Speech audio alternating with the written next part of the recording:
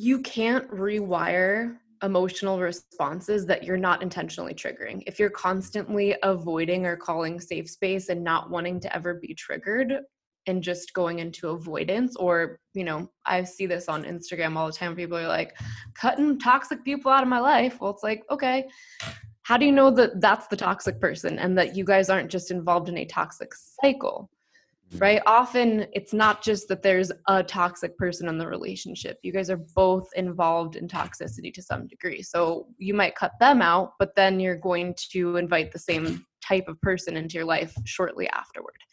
So it's important to remember that we can't run or hide or avoid our triggering environments. We will never grow that way. We will never rewire our emotional responses, and we'll never actually be able to repattern ourselves to exist in the world without being triggered. So if you genuinely want to stop being triggered so damn much, you need to create a very solid action plan and structure with which to rapidly trigger yourself with an action plan so that you can actually rewire everything.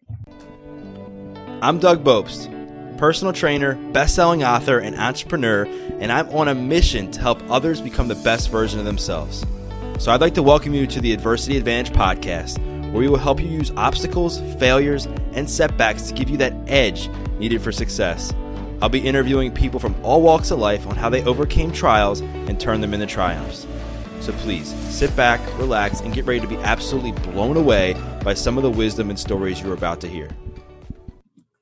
Welcome back to another episode of the Adversity Advantage. I'm your host, Doug Bopst, and today I have a very special treat for you as I have one of the world's top personal development and wellness experts. Bizzie Gold is on the show today, and Bizzie has appeared on Dr. Oz. She's been on Today, Entertainment, Extra, Home and Family, and many other major media outlets to discuss her unique approach to sustainable transformation that has garnered widespread Hollywood praise. Some of her past clients have included Jennifer Love Hewitt, Julia Roberts, just to name a few. Gold's off-the-cuff humor and focus on diligent accountability helps clients achieve striking breakthroughs in record time.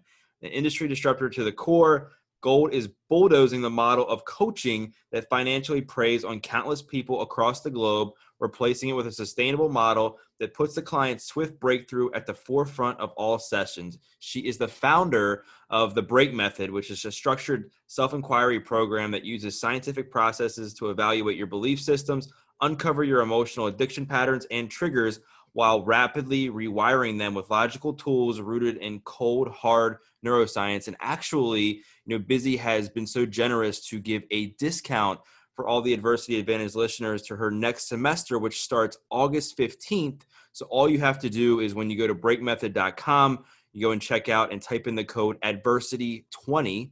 Again, it's adversity20, and you'll save 20%. So I'm actually going to be doing the course myself. So make sure you go ahead and check it out and sign up if it interests you. Bizzie Gold, thanks for coming on. Thanks for having me. That was a mouthful. Yeah, I know, right? And like I said before we recorded, you should be so proud of yourself for everything that you have accomplished. One thing I want to know is, how the heck did you go from that moment where you nearly lost your daughter, right? And your then husband kind of brought her back to life. And then that in itself is traumatic. And then your husband commits suicide. And those few years obviously were extremely hard for you to come back. And then you build Buti Yoga, which is probably one of the largest yoga brands in the world. How the heck did you do that? Well, as it's aptly titled in the name of your podcast, I'm pretty damn good at pushing through adversity. So I think there are a lot of factors there. A lot of what we teach in Break Method is essentially how to uncover what your brain's operating script is and how that operating script essentially skews your perspective on reality and dictates all of your behavior, labeling, communication, all of the choices that you make. And while a lot of terrible things happened to me in my childhood, one of the outcomes that I did have that was really positive is that I always knew who I was. I was never afraid to express myself. My parents did a lot to instill confidence and teach me how to accurately measure what I was doing in the world, and was it good enough, or did I have to push harder, which I think is one of the things that holds people back a lot when they're having trouble pushing through adversity. It comes back to their parents not actually raising them in a way that taught them how to accurately measure and self-reflect on their own effort or achievement. Whereas in my family, I had a lot of other things go wrong. And I would say my issues probably affected me more with relationships and vulnerability rather than performance and being able to believe in myself. So from my childhood, I ended up coming out of it, obviously, like I said, maybe more closed off in intimate or personal relationships, but very much a go-getter and confident and not questioning who I was in the world and what I was capable of. That never crossed my mind. So when things obviously went incredibly wrong, I obviously was dealing with a lot of trauma, both physical and emotional. I was a new mom. There were a lot of things that were up in the air, but at the end of the day, my operating script was that I didn't trust anybody else, but I trusted myself. So when you have that operating script, obviously it's challenging to build relationships. And that was something that I really had to work on as I got older. But in terms of being able to rise to the occasion and problem solve and try to remain calm, that was something that I've just always excelled at. So navigating through that was obviously challenging, but I've found, and I always do find, that when things go terribly wrong, I actually get really motivated and I get some of my best ideas. Whenever I've taught business workshops, I share some of my kind of like highest highs and lowest lows. And I've definitely made some decisions on purpose that went terribly wrong. And I've had some things happen to me that were out of my control that went terribly wrong, that made me lose a lot of money or have a real estate deal go, completely upside down. All of these things, when they go really, really bad, that tends to be when my brain kicks in with some of my best creativity. And it's almost like this part of my brain that was so used to trying to problem solve in childhood just kind of comes forward with all these ideas. And in many ways, a lot of the things that have gone wrong in my businesses or in my life have become the very things that have forced me to think outside of the box and pivot and create a lot of what I have today. So, like we've talked about in the name of the podcast itself, if you can learn how to remain calm and think clearly when you're facing adversity or dealing with an obstacle, that is when you can absolutely dig deep and find the best version of yourself, grow a ton, and find new creativity that you wouldn't find if you were living some sort of complacent, repetitive life. I love that. And I love your view on adversity. And we're going to get so much more into that, and how your approach is fascinating. Just how you take the logical approach, how you, erase the victim mentality, how you rewire the subconscious. That's all super fascinating. So going back into that moment and then, building Buti Yoga. I know Buti, I believe, correct me if I'm wrong, I think it's means something like looking within or internal, right? Yeah, so it's an Indian Rothi word that means the cure to something hidden away or kept secret. Right. And the whole idea behind it is that in especially our very westernized, tech-driven world, we're intently focused on seeking outside of ourselves to find some sort of cure or trick or gadget or hack to make our lives better, when the truth is resolving and tapping into what lies already within ourselves is usually the best and most sustainable cure. And I think based on how consumer driven our society is, of course, everyone wants to make the gadget or the app, but the truth is that those things are rarely sustainable, and they never usually give you the actual deep self-discovery result that needs to happen for you to be able to turn something from an attempt into a long-term habit. And I think when it comes to especially like fitness or yoga or any sort of self-discovery practice, adopting something into a long-term lifestyle is the most critical aspect of it. And like I said, when it comes to something outside of yourself, it's really easy to be like, I don't want to do that app today, or I don't want to track my results today. But when it's something that you're feeling and tracking, something that's inside of yourself that you are tangibly aware of, it becomes hard to run from it. So in Buti, we really teach people how to take a mental, physical, emotional, spiritual inventory and track what's happening in their own body as they're progressing, and allow that to be what keeps propelling them forward and help turn it from that like kind of short-term habit into a lifestyle. That's awesome. So it's kind of its own unique modality of yoga. Ironically, I was halfway through my 500-hour teacher training, years ago for yoga. and kind of just ended up like, I just got so overwhelmed with other things with work that I just was like, came to a point where I was like, all right, am I really going to go full force with this thing, or am I going to focus on training? And I think I just wrote my first book and all those things. So I know the amount of attention to detail and dedication it takes to build not only a yoga practice, but you've built your own brand where you have, I think you have what, thousands of instructors like around the world, right? Yeah, over 6,000. And Yeah, it's that's taught in at least 27 countries, but I think it's probably more like 35 countries now. freaking amazing. And Thank you. what I love about your story is very similar to mine in the sense that you've used moments of adversity to not only bounce back for yourself, but to bounce back and help other people bounce back from their adversity, right? So you look at what you created with yoga that I'm sure was very soothing and healing from the traumatic experiences you went through, not only as a child, but everything you went through with your daughter and your then husband, right? And then you have pretty much learned how to rewire your own subconscious, change your limiting beliefs, get rid of the victim mentality, and rise above the fire. And now you've created this break method to kind of help other people, do the same thing. So what I want to ask is, you know, you hear a lot about the subconscious, right? You hear a lot about patterns, and you're like, oh, and you hear a lot of people say, that's just the way I am. That's just the way I was raised. That's who I am. I can't change. I know you think that's bullshit. So talk about like Yeah, your, it's actually, Joe knows this, who I think you know. He knows yeah, that that's like one of my biggest pet peeves. In fact, our most recent ad campaign, I went pretty hard on, I'm just a Gemini.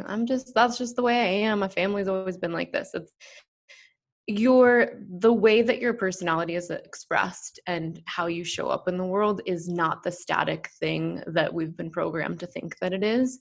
That's in fact one of the ways that we just get stuck and keep repeating this generational trauma. I don't think people, and some of it might be based on access. Some of it might be based on stigma. Some of it might be based on the fact that, hey, I spent years as a child against my will in talk therapy and genuinely had no result from it whatsoever, except I basically sat there and learned how to analyze my therapist and think of all the reasons why she shouldn't be in the chair across from me, right? So I think based on all those things, there hasn't really been, especially, let's say I was born in 85, let's say probably till like 85 to maybe early 2000s, there weren't a ton of advances into the alternatives to talk therapy, right? There was basically just talk therapy. Then we started to see some new emerging techniques like EMDR and tapping and EFT, right? Where people actually started to say like, okay, there's something about this model that isn't working. So people started to push the envelope and see what else we could do to help tap into a different layer of healing than simply sitting there and being asked about your story and answering your story with questions that are already infused with all of your imbalanced patterns and all of your what we call in break source belief patterns.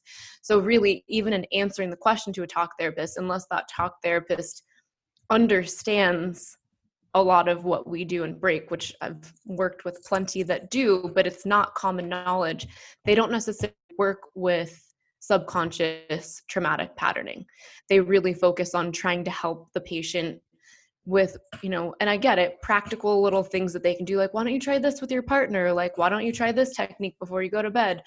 Those things they're band-aids. They're not long-term rapid healing modalities that actually get all the way to the root, repattern the entire system, and then give the person some space to actually have decreased mental chatter, where all of a sudden now when they hear that thought creep in, because they wouldn't have heard it before because there's so much mental chatter, now that they've kind of calmed that aspect of their subconscious, when they hear that intrusive thought come in, they're like, you're bullshit. I'm not gonna, what?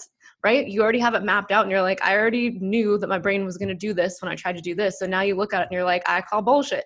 It's literally like playing a card game.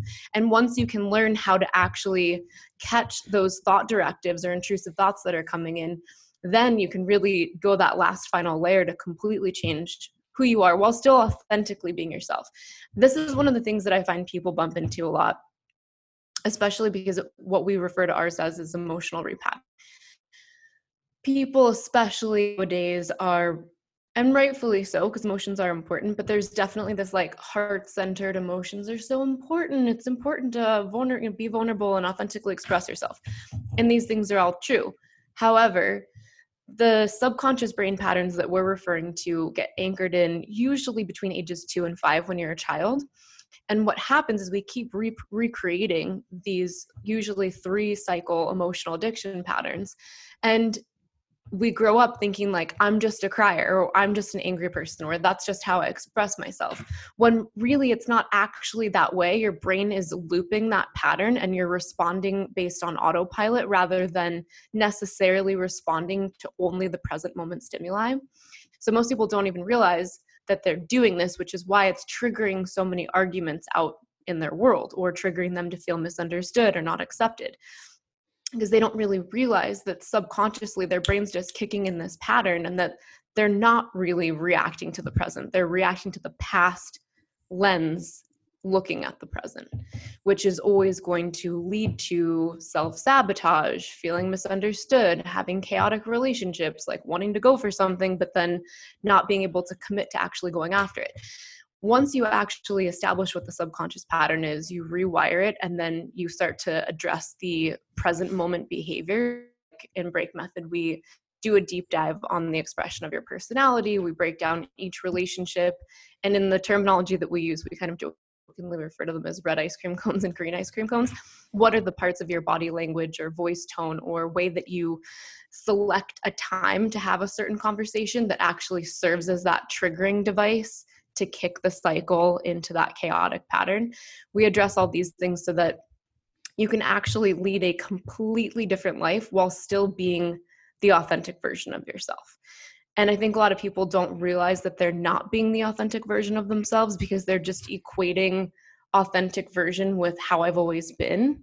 But what if the person that you actually were meant to be got stifled and disciplined and shut down and rejected when you were little? So you've actually just adapted to be a slightly different, more vanilla version, or people-pleasing version, or extra loud because fuck it, you don't care anyways, right? All of these different things happen as you age, and then you just keep reinforcing it over and over again. But what if we do an exercise where the truest way to tell who you really are at your core is to figure out what you wanted to be when you were about 3 years old.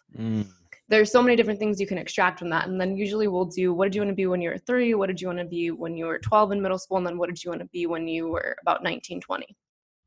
You can start to see the trajectory of how the brain was desiring a certain type of thing. Like, if they wanted to be an actress, and you could see that there was a lot of rough disciplinary styles and constantly getting disciplined for something they were doing. It's like, obviously the brain's kick up of maybe I'll be an actress is like, they're already learning how to people please and keep adapting into these different roles. So their brain's like, we're already really good at that, so why don't we become an actress? Versus you can see the child that's 3 years old that wants to be a firefighter. I wanted to be Debbie Gibson. She was an 80s singer. I really wanted to be a professional singer. Did I really sing? No, but I loved the idea, even at 3, of being on stage, like holding the attention of a crowd. Did I become Debbie Gibson? Kind of. Different version. No. What did you want to be? What did you want to be when you were 3? I was actually thinking of that when you were saying that. I'm like, I felt like I wanted to be like an astronaut. Does that make me like a space cadet? I don't know. I'm half kidding, but like that was like what I wanted not to be. necessarily. So it doesn't. That does fit. So sometimes, and I'm a dreamer, so maybe that there fits. would be other questions that go in line with that too for me to really figure it out. But sometimes that would be the desire to kind of explore the unknown, or kind of feeling safe amidst chaos, where it's like, well, there's all these unknowns and I already feel like I'm good at dealing with the unknowns, so I want to go explore space. So there's a lot of different aspects that could be involved in that, but it's probably more like feeling comfortable exploring the unknown, even as a little kid. Yeah, and I'm always one that'll try something, and then I'll just now I feel like I'm limitless in a way, but just because of who I am and some of the things I've accomplished, and even the mindset is like, I feel like, okay, like I've accomplished this, what's next? And when I hear people say it's just who I am, I always call bullshit, because I look at myself as a kid. I grew up in a very toxic home. My parents got divorced when I was 5. There's a lot of chaos, a lot of abuse. And there was a lot of anger, right? And that led to my drug addiction, that led to me being incarcerated. And if I hadn't changed my patterns, changed the way I talk to myself, changed the way I talk to other people, catching myself in that habit trigger loop, Yep. then I would still be that same person. And it takes a lot of time. And that's the thing. People are impatient. They think because Yeah, they they're like, want the oh, quick fix. well, I've been this way for 25 years, so it must be fixed in 3 days. Like, no, you've been doing these patterns for 25 years, so it's not going to be fixed in 3 days. So, one of the things I know you do is this thing. I think it's called direct storytelling. Correct me if I'm wrong. Direct telling. It's one of the tools that we use. Right. So I've kind of heard a lot of like the what, like rewiring your subconscious, going back into your childhood, going back into patterns.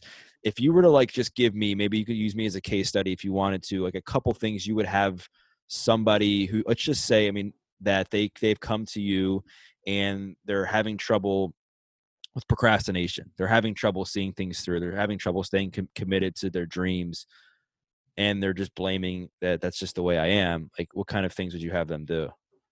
So the format that we teach in Break Method is incredibly structured. So I would tell you, so the best way to explain it to both you and anyone listening, if you kind of pull out your perspective and imagine that you're almost looking down, hopefully everyone's seen this, where you kind of look at like a rat experiment where there's like a different maze and you're kind of looking at it like you can tell that the rat is trapped in the box, but they're in the maze and they don't really know what's going on, right? It's a closed container experiment.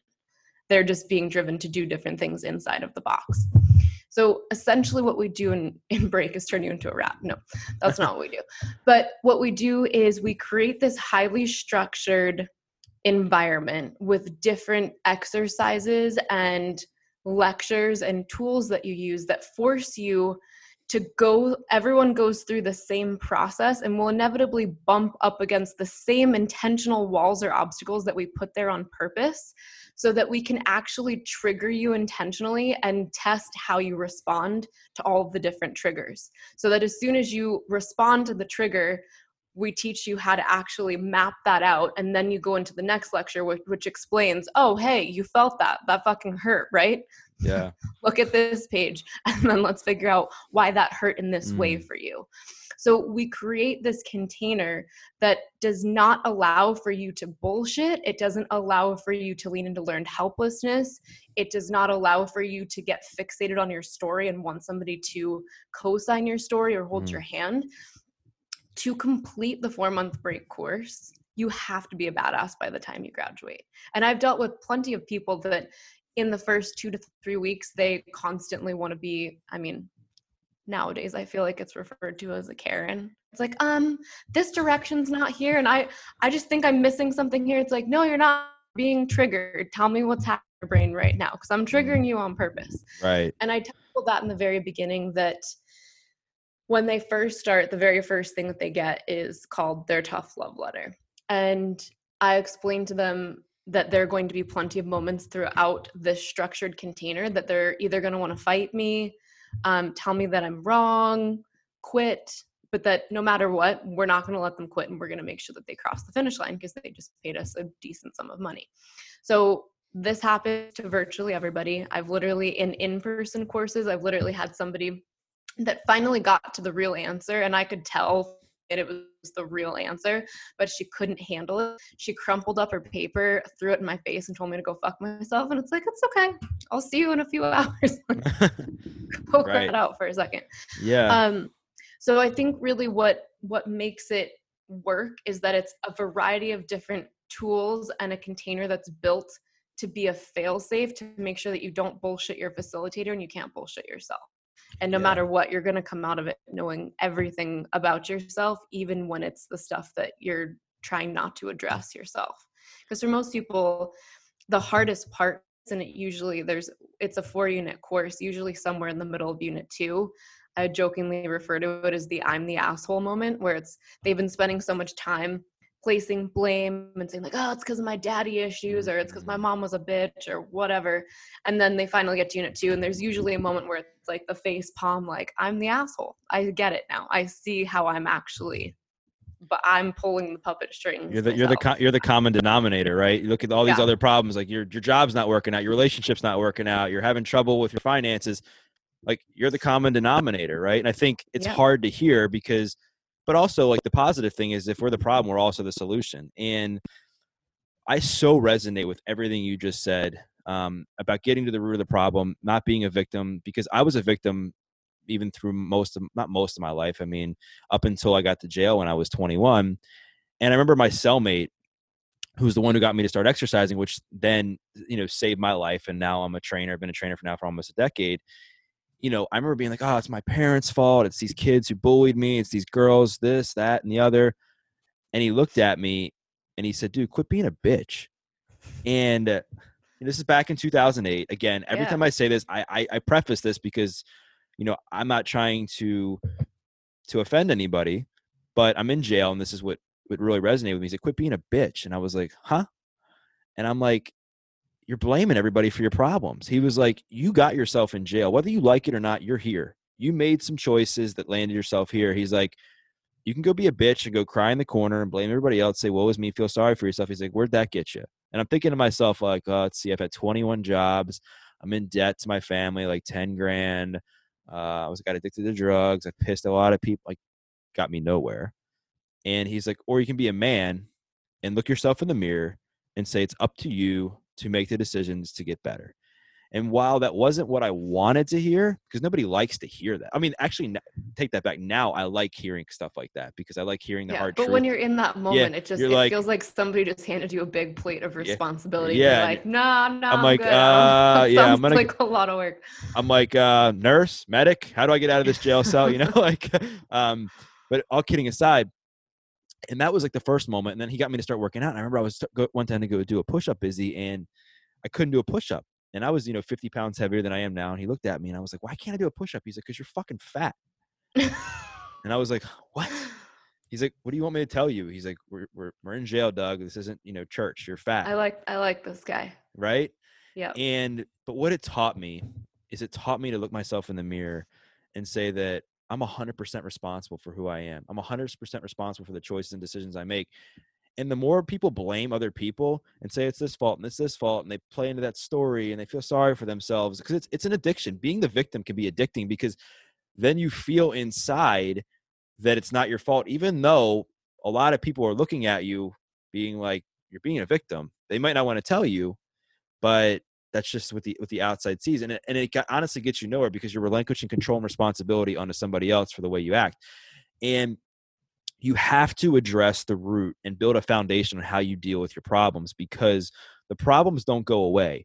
People ask me all the time. They're like, oh, well, how do you, now that you're successful and you don't use drugs, like, I guess you have no stress. Like, are you kidding me? I have more stress, like more stress. I mean, Yeah, between, with personal responsibility comes right. a significant And amount it's of like, stress. but it's how I deal with it is different.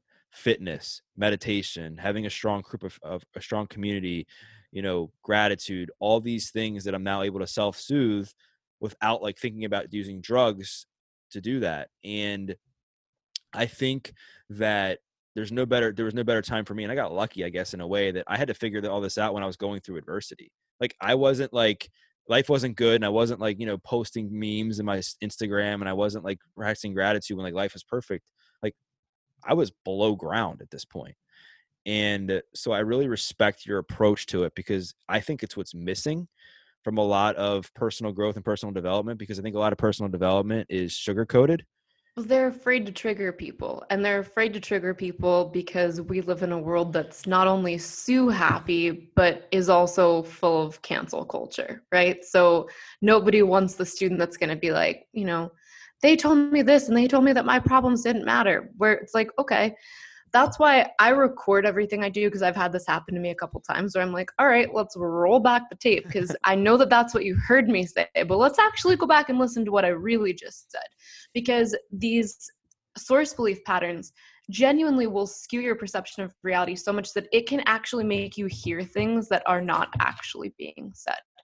So that Yes. kind of goes back to the structure, because I will tell people that. I'll be like, okay, as we're in the argument on a live recorded group, I'll be like, okay, I want you to go take 5, and I want you to go back and listen to this recording when you're feeling calm, because you're going to hear exactly the moment that you did the thing that I just told you did, that you told me you didn't do. And they're like, okay. And then they come back a day later, they're like, holy shit, I really didn't experience it that way. And I'm like, I know, but now that it's recorded, you can see. how this actually went down. Yeah. It's an important learning tool. For sure. And I think the one thing that I've heard you talk about a lot in your teaching and just on different shows is, when we are going through tough times, and one of the habit loops we have to break is our emotional response, right? And the emotional response, like during times that are hard, and it becomes addicting, right? To get emotional. Anger and drama, I was reading actually not too long ago, has the same addictive capabilities as like opiates. Oh yeah. And right. So, and I know you have a process in which you can kind of switch from the emotional response to more logical and leading more intuitively, which as far as problem solving, it's like a must do. You can't solve problems from your emotionally. It's next to impossible. No, and unfortunately that's how most people choose to solve problems. And that's also how this kind of like new agey hippie heart-centered therapy tends to really lean into it. It's like, well, I'm feeling, in most cases, and I'm not trying to be harsh here because your feelings do matter. Let's put your feelings do matter over here on this left-hand 100%, container. 100%. Now let's get over here.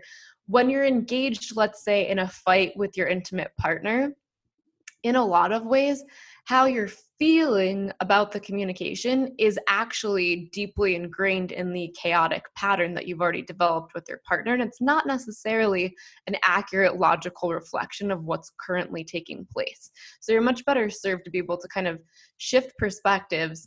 I usually will jokingly refer to it as the God replay, where it's like, if you go back to a few of these interactions and you were to be like, all right, pause button, you go up and you look at the interaction, like, God replay, did that shit really happen the way that I just played that out in my head? Usually the answer is no. But our feelings convince us, right? That kind of emotional response coursing through our body when we're feeling rejected or like they're going to abandon us while we're fighting makes you read into something or hear something in a way that they didn't actually mean, right? So you're kind of painting all these other contextual and nuanced layers over it so that you're really engaging something with feelings that isn't really objectively happening. So I find that trying to lead with feelings to make decisions, especially about your body language and behavior and choices and assumptions, or especially big long-term decisions, doing that led by feelings is a colossal mistake. That doesn't mean that you shouldn't be able to have room to authentically feel and be vulnerable about what's going on in your life, or to express authentic, vulnerable feelings to a partner. But the time to do that's not in the middle of a fight. When you're actually in conflict with somebody, that's not the time to lead with your feelings. The best way to resolve that is going to be to lead with logic. We refer to that in break as Eli. So we teach a protocol that we refer to called as Eli that teaches you how to interrupt your emotional response system with logic. And it's going to be very specific to that person because every person's emotional response triggers are very individualized. So we get clear on what that is, not just internally in your head, but how all of that plays out in your environment. So for example, I had a client, and I'll try to tell like the very condensed version, but grew up tons of trauma and sexual abuse from early childhood and grew up in a house that was like hanging on by a thread, like needed to be torn down, and just constantly was dealing with this trauma and sexual abuse while trying to still have a life at school, and was always just so embarrassed about her house, right? So fast forward to adulthood, this person's married with kids, has like found a way to, through adversity, become very successful despite all of that, took a lot of pride in buying a house and really puts a lot of stock in this house looking a certain way, right? So as we start to dig in, it becomes clear that she's telling me that her trigger is just her husband. And I'm like, okay, I don't think it's just your husband. Let's dig deeper. And as we continue to dig deeper, she's like, well, actually, I already start to feel anxiety when I look at the clock when I know that he's going to come home. But none of the actual triggers matched per se with the husband directly because their relationship was great. Long story short, it turns out this particular husband, one of her biggest issues of conflict with him was that he would say he was going to fix certain things in the house, and then he wouldn't fix them. So instead of it being my husband is the trigger, his lack of follow through around doing things to take care of her house, which in her mind was equated to her entire like overcoming adversity and having a place she could be proud of, not really, and she wasn't even really aware of this, every time he would say he would fix something and then wouldn't fix it, it was basically her entire foundation being shaken. So when we look at triggers, it's really tempting for the brain to be like, oh, that person's triggering me, or that type of paying bills triggers me. But it's not usually that simple. There's usually a lot of other dominoes that are involved in it. So we do a really deep dive on making sure we understand every single thing about the nuance of the triggering environment, so that helps us decide exactly what questions we need to interrupt that process, because the questions have to match the exact input, right? Everything in break method is input output. And if the exact individualized correct input, our output's going to be a shot in the dark, which we don't obviously do. So once you've properly interrupted that emotional response system with logic, usually by that point, you've actually stopped the flow of neurotransmitters. So you're actually thinking clearly and you've actually just averted that disaster. Then we teach you how to actually tap into intuition and balance out what is presently happening in the environment right now that I'm experiencing with all of my senses, and how am I going to balance both logic and intuition to make a final decision. Yeah, and you're so right on. And I think even in my own experience, what I've learned is, anytime your reaction is disproportionate to what actually happened, you're being triggered. It's not like that event, right? And I think like being able to step back, step out of the conversation and being like, look, what I've noticed is that I have a massive fear of abandonment because of X, Y, and Z, and when you, instead of like just trying to attack whoever you're trying to attack and then making that situation even worse because you're responding with emotion and not like taking a step back and logically being like, okay, like, where'd this come from? What role do I have in this? How can I take responsibility? Because otherwise, if you just start blaming the other person or you blame an event, you stay stuck in that victim trap. And, you just don't ever take responsibility for changing the behavior. Because one of the things that I think is missing, which I love what you're doing, is that the work really begins like in situations. It's easy to journal. It's easy to write things down. But when it's really, put to the test is when you're actually in these moments. And that's how you recreate these different habits, because now you're engaging in similar situations with a different approach. And that's how your brain will recognize like, oh, like when I acted this way, it didn't cause a fight. When I acted this way, I felt a lot better about myself and the way I handled it the next day or whatever. And then your brain will recognize that and you'll start to change. I mean, am I right? Yeah, you bring up a great point. I go back to kind of this whole cancel culture triggering sort of environment that we now live in, especially in 2020.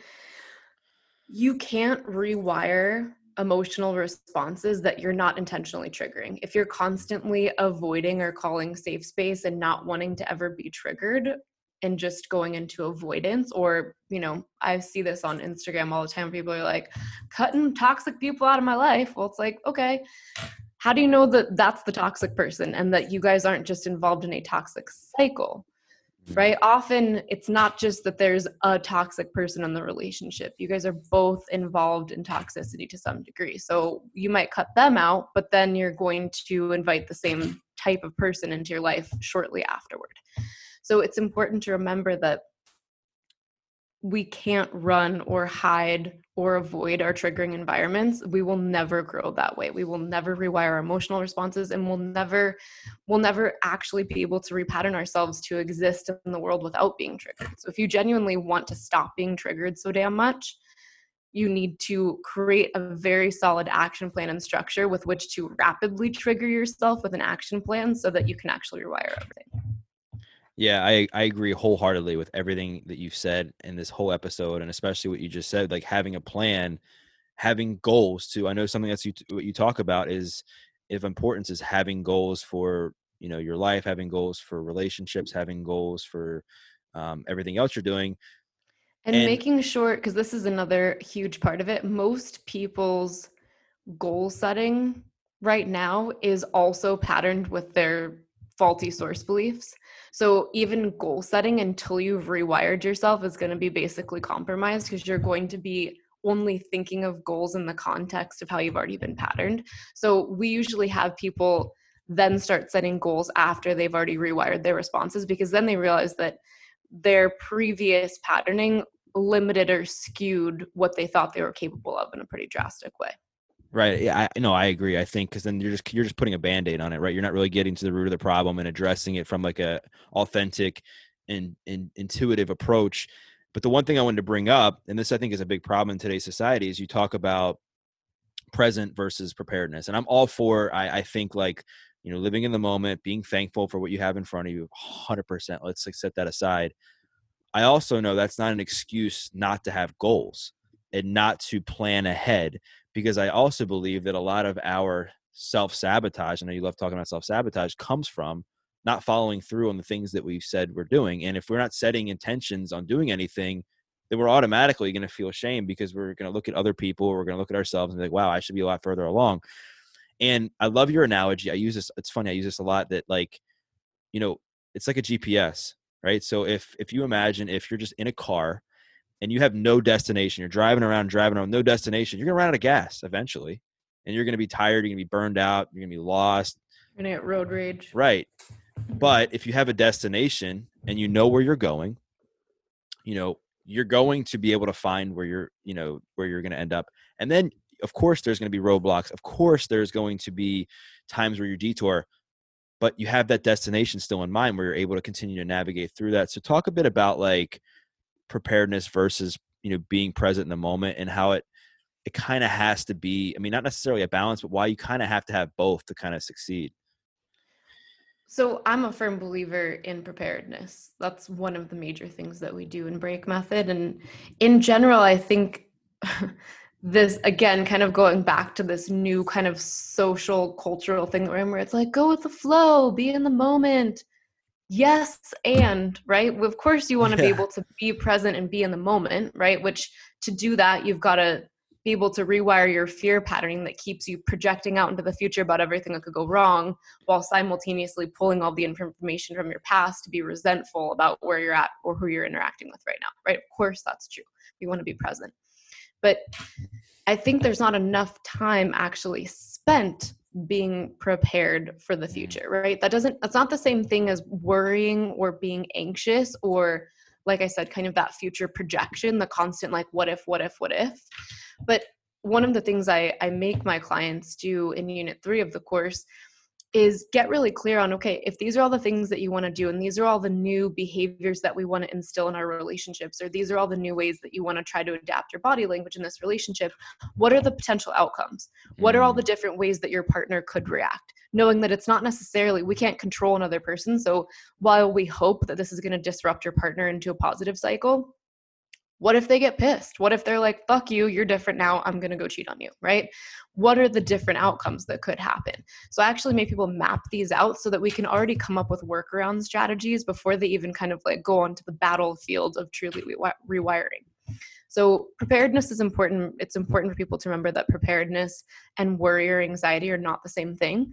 One is having a plan and being realistic with yourself about having an expectation, but making sure those expectations are realistic and measurable so that you're not just constantly feeling like you're failing or other people are letting you down. Because again, with everything, having a container is going to allow us so much more freedom and to be present if we know what that container is. Like you said, I'm starting here and I'm going here. When you use the GPS analogy, if you have your GPS plugged in and all of a sudden there's a car accident, it's going to reroute you. You can go left or you can go right. And it's like, okay, well, because I know that this is where I'm going, I now have to weigh out left or right. But if you don't have any of that information calculated, you end up just spinning your wheels. And usually that's when anxiety gets even worse, because your brain is trying to keep you safe, and your brain is going to equate safety to some degree with knowing what step to take next. So if you map that out without becoming obsessive about it, right? That's not what I'm telling you to do. But if you have a general lay of the land for where you want to go and what might potentially go wrong so that you don't have to think on the fly about how to pivot, you're going to have a lot of success. Yeah. And I think anxiety comes a lot from lack of action and lack of really moving in the right direction, because now you're creating uncertainty and worry because you don't really know where you're going, right? Because that being discombobulated can create a lot of excessive fear and worry too, because you haven't set out a plan and you're not being held accountable. And I think the biggest way to kind of get through fear and get through anxiety is kind of head on by massive action. And it doesn't need to say that like you need to like burn yourself out. But I heard a lot of people say like, wow, like during the quarantine, like I got like a vacation, like vacation. I'm like, do you still have bills to pay? Do you still like, no, like this is the ultimate time to pivot and show yourself what you're capable of during like the utmost time of adversity, so that then in the future you can have the confidence and the ability to know you can get through anything. And that's what I love about adversity. That's what I love about when your back's against the wall. I mean, I've had my back against the wall most of my life, and it seems like you have as well. Like, let's freaking go. Like, show me what I can't do. And I love what you've created, not only with obviously Buti Yoga, but with the break method. And I would love for you to be able to tell the audience like more about like where they can find out more information about you, the method itself, if they want to kind of give it a try, and maybe, you know, maybe if this like resonated with them. Yeah, so I'm happy to give your listeners a discount code. We can ask Joe to create that. So we do break method in semesters. It runs 4 times a year. We also have smaller mini courses. So if you just wanted to kind of try it out before you try the full semester, you can do that as well. You can go to breakmethod.com. And we also have a definitely engaging and pretty funny Instagram account at Break Method. One of my friends, Adrian, runs that, and we do Tough Love Tuesdays, which is kind of all funny, triggering mental health memes. So if you like to laugh while also learning about your deep-seated issues, that would be a good one to check out.